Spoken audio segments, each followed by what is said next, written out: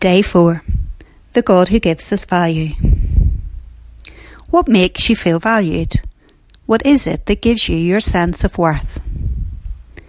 Invitations usually tell us we're valued by the person inviting us, whether it's to a wedding, to give an important talk at work, or to attend the opening night of a new show.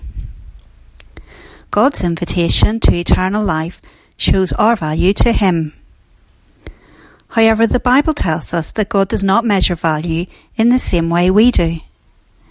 It tells us that we tend to look at the outside of people, what they look like, how clever, funny, attractive or popular they are, but God looks at our hearts. Consider the difference between diamonds and money.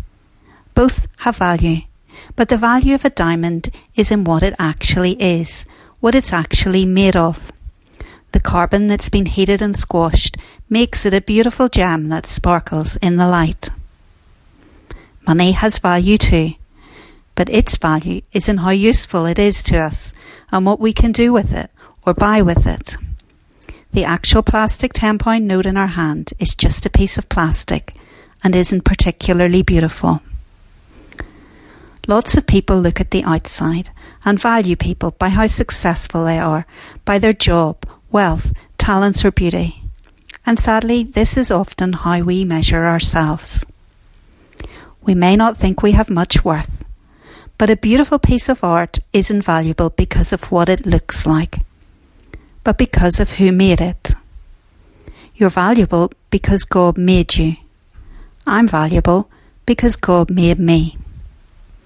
We have not value in ourselves, but because God loves us. There's a world of difference between the two. Our value springs from His love, not our worth, and that's enormously freeing and comforting because it means our value is dependent on His goodness and not ours. If you doubt the measure of your value to God, then look at Christmas to dispel those doubts. For God so loved the world, He gave His one and only Son. Gaze from the baby in the manger to the cross where He died, and see what God gave so that He could offer you eternal life.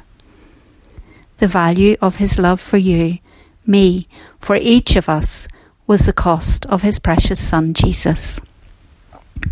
1 John 4, verse 10. This is real love, not that we loved God, but that He loved us, and sent His Son as a sacrifice, to take away our sins.